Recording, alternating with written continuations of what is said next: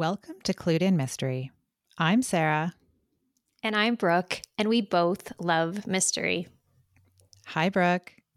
Hi, Sarah. Today we're going to talk about mystery shows once again, specifically those made by Hallmark Movies and Mysteries, which is now Hallmark Mystery. This American cable and satellite channel is a spin-off from the main Hallmark Channel network. It was launched in 2004, and it's estimated that the channel is now available to more than 55 million households. It airs family-oriented, feature-length, and episodic mystery shows, some reruns, some originals.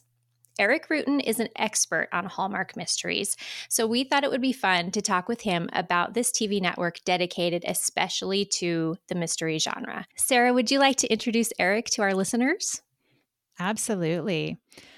Eric has been clinically diagnosed as a Hallmark Mysteries addict. The only cure is for him to co-host Hallmark Mysteries and More to save his family and friends from his constant chatter about the latest movie or his favorite mystery, The Gourmet Detective. As with many Hallmark mystery addicts, he got his start with Mystery 101, and it quickly grew until his DVR was filled with recordings of all the mystery marathons and spilled over into a subscription to Hallmark Now so he could watch all the old series like Flower Shop Mysteries and Darrow and Darrow. As an influencer in the Hallmark community, Eric brings a behind-the-scenes knowledge of Hallmark news as well as expertise in the classic Hallmark mysteries. Welcome, Eric. Well, hello. Wow. That's like the best introduction I've ever gotten. Thanks for being here. We're so excited.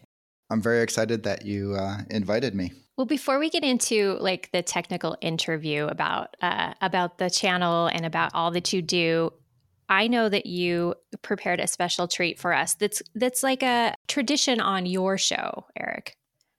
It is. So one of the things when we launched, we are Hallmark Mysteries and More. And so we try to figure out what that more is. And it's kind of the lifestyle. And my co-host, Sydney, who was with me in season 1, she very much liked making cocktails. And so what happened is we started making cocktails dedicated to whatever mystery we were talking about. So for you guys today, I decided to create one that is called the Red Herring because it's sort of all-inclusive of the whole genre. And with this, you're going to take 2 ounces of Jameson whiskey, an ounce of creme de menthe, an ounce of creme de cocoa, and 2 ounces of heavy cream. You're going to throw them all in the blender, get them all mixed up. And then while you're doing that, you're going to take a glass, melt some chocolate, like a martini glass, dip it in there, then some little mini chocolate chips, dip that there so you get a nice, cool chocolate rimmed. Then pour your little concoction in there, have a drink while you read your favorite mystery novel, which is hopefully one of the ones we're going to talk about today that have been turned into a Hallmark movie. I love it. That sounds so great. Yeah, it sounds great. And we do have a beautiful graphic that you've made, so we'll share that. We'll share that on our website. So thank you. No problem. So tell us, Eric, about how you and Sydney started your podcast and what it is all about. Well, going back, like a lot of Hallmark people probably, I first got into the rom-coms and was all into those. And then just happen chance stumbled upon the mysteries. And I've always enjoyed mysteries. So I started watching them. And then before you know it, got hooked. And I really, really enjoyed them. So I started looking for it and then discovered, hey, there's the whole channel that's dedicated to these, and started spending more and more time over on the Mystery Channel.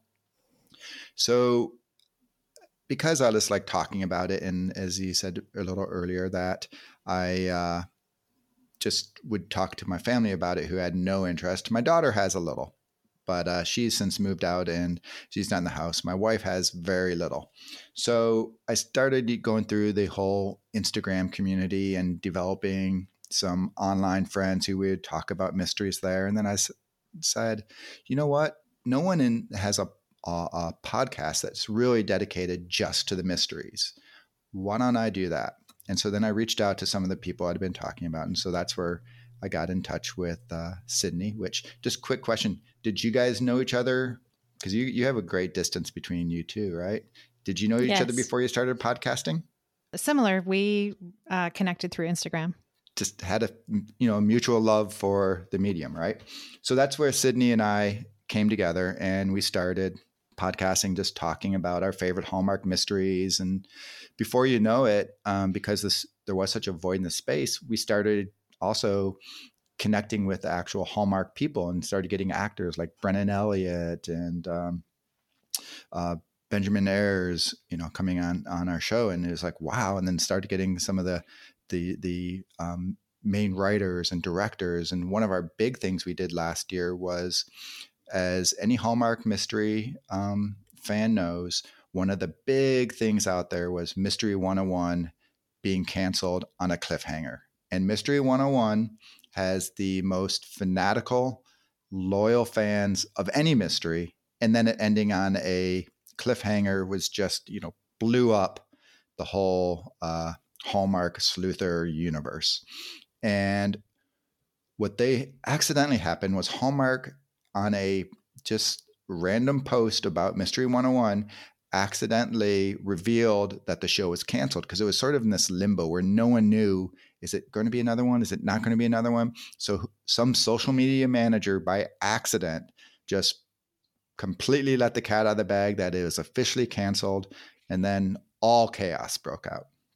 And so what happened in that time is we had talked to John Christian Plummer, the author of the Mystery 101 series, and he'd been really nice to us. And I said, hey, would you come on and tell us what would have happened if there was the other episode?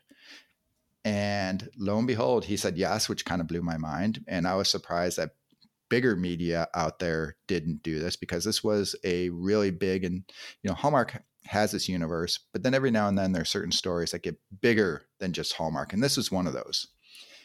And he said, sure, but I actually have to go through Hallmark, which we had never had to go through and get corporate approval before. And it turned into a whole little negotiation-y type thing. And what can we do? What can't we do? Fortunately, Hallmark is, as an organization, surprisingly transparent, surprisingly supportive of little channels like us, and okay, go for it. You can do what you want to do.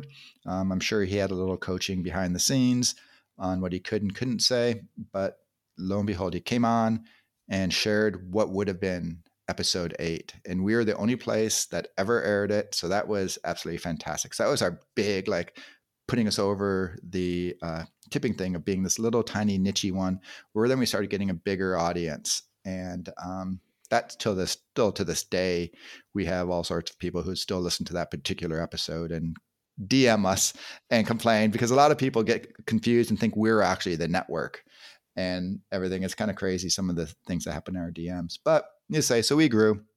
And along those lines, Sydney went and got pregnant. And she, fortunately for her, unfortunately for me, for season 2, is like, you know what? I got to focus on being a mom. She's due pretty much any day now. And so Andrea, who I've been friends with for a while as well, she stepped in. And so she's become my co-host for season 2. And it's kind of funny because Andrea and I seem to agree on most things, but when we disagree, oh boy, we are so polar opposites. You'd think we were kind of be in the middle or whatever, or oh, I'm only in the middle, but you liked it, or vice versa. But no, it's polar opposite. So this season has been a lot of fun. It's our second season. I know you guys have been doing this for a little while. So the other thing I've learned with podcasting is there's a whole lot more work that goes into hosting a podcast than I thought. I thought I'd just get on, ramble for, a few minutes, and then boom, upload it. But no, it's a whole lot of work. So your listeners should be so appreciative of not only the content you share, but the effort you guys put in to make the show happen on a consistent basis. So I'm giving you guys a little bit of love. Thanks, Eric. Yeah, thank you. So I know, Eric, you recently had Brooke on your show to talk about mystery books that the two of you thought would make some great Hallmark TV series. Now, as someone who is an expert on network productions, can you tell us a little bit about some of the mystery book series that have already been adapted for Hallmark Mysteries? I'd love to. So there's a few of them, and most notably, I just have a little list. I'm going to start with you. You said in the beginning that The Gourmet Detective was my favorite Hallmark mystery. I honestly had no idea that there was a Gourmet Detective book series. And about 2 weeks ago, actually, surprisingly, after you guys had invited me to be on here, I found out that it was a book series by one of our followers on our podcast. They sent a DM saying, "Hey, have you read the books?" I'm like, "What do you mean? What books? There's no books." And sure enough, there are. They're by Peter King. And one of the things about them, which I think goes through a lot of the Hallmark mysteries, is when you read the book and then you compare it to the Hallmark mystery, they're some of them are completely different. And then some of them you can see just sort of took the bones from the mystery and then went on. But also a lot of them, and I know you guys have touched on this before in your podcast, they just have not aged well. What they wrote about, this was written, I want to say, is late 80s, early 90s. And he is so misogynistic. When you read the book, he, like, just the way he, like, every woman who comes in, either their breasts or their butt come into their description, right? Or their lips. It's just very interesting. And then when you see the series on Hallmark, it is nothing like that. The Henry character in the series, played by Dylan Neal, he's just wonderfully likable, perfectly contemporary, and fits within the time.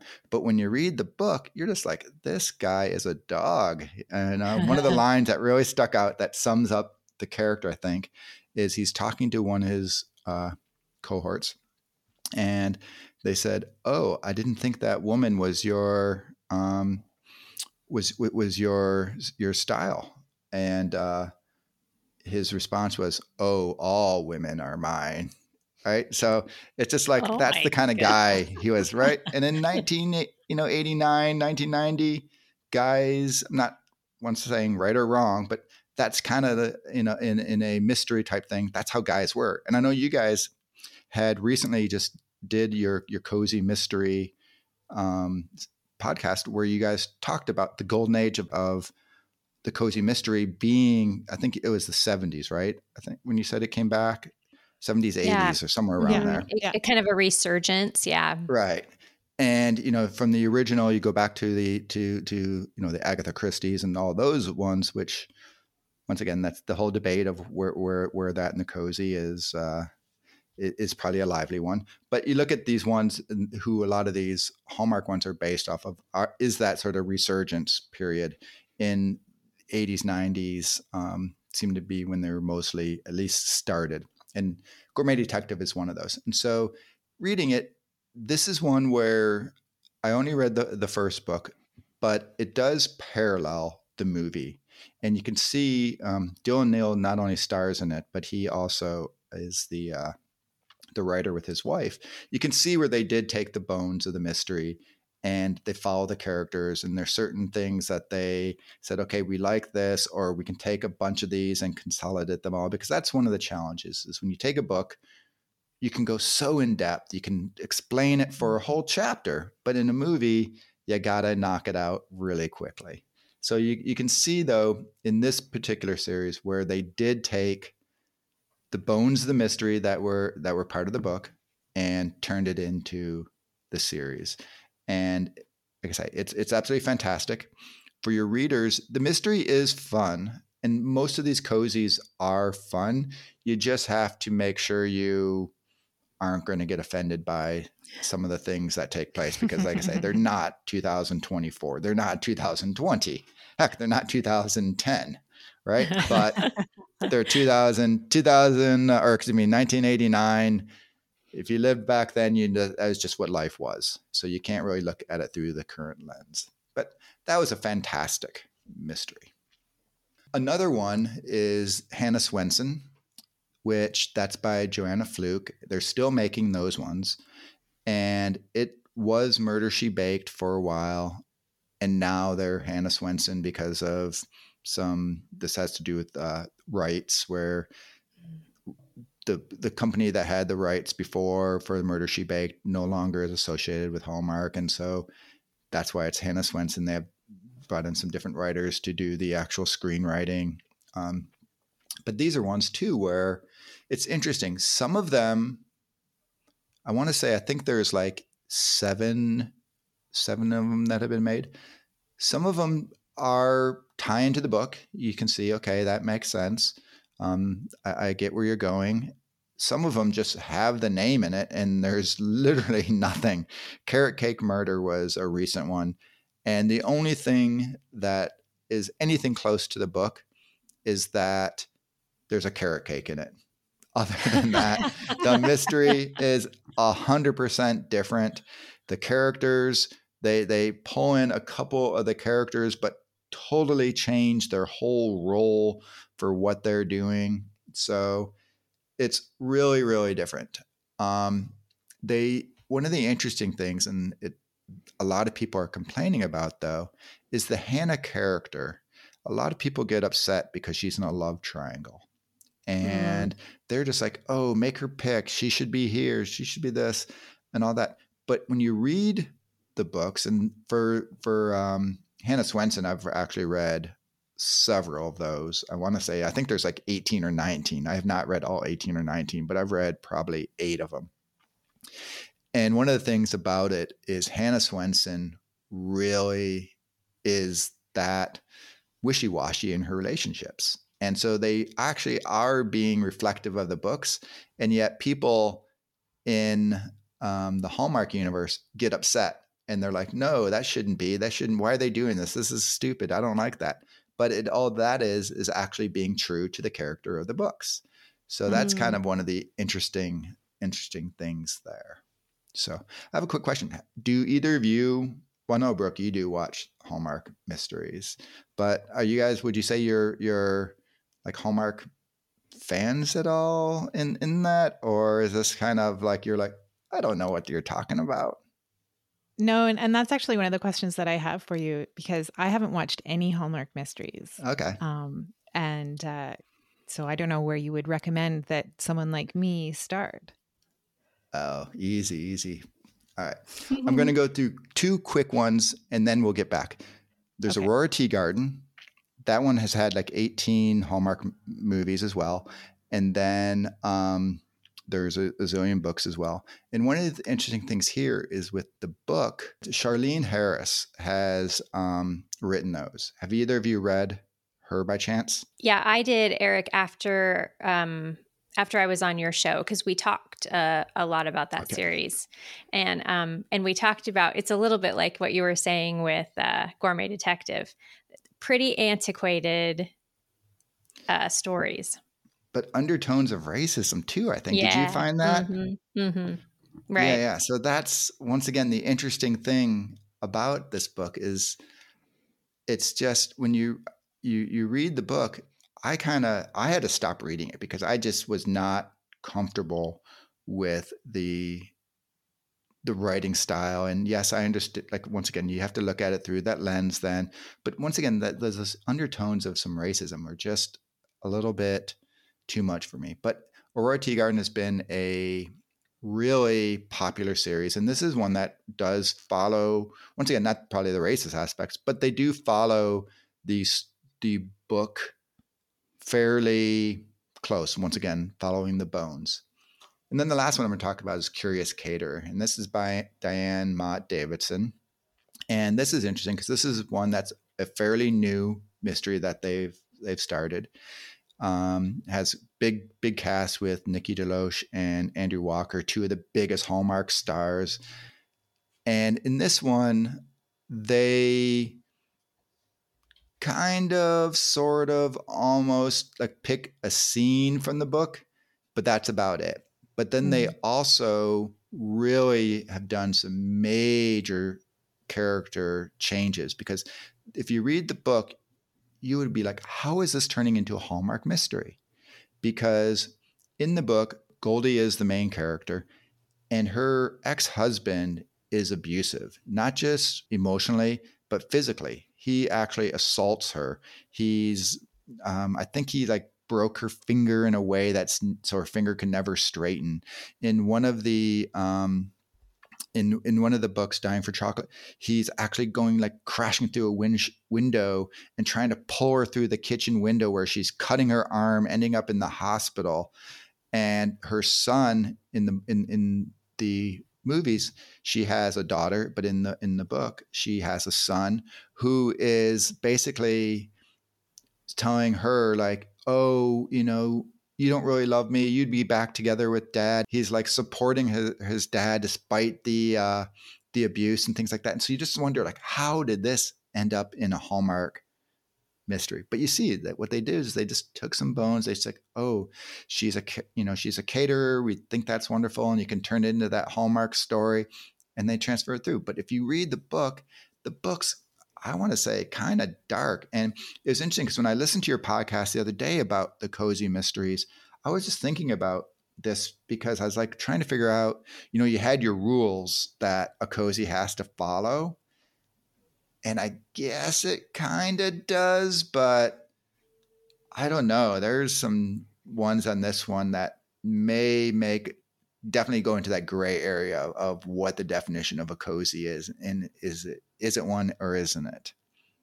And I know I said that's the last one. I will say they just recently did also a Gilded Newport mystery, which was taken from the book. And in that one, we'll see if there's going to be more.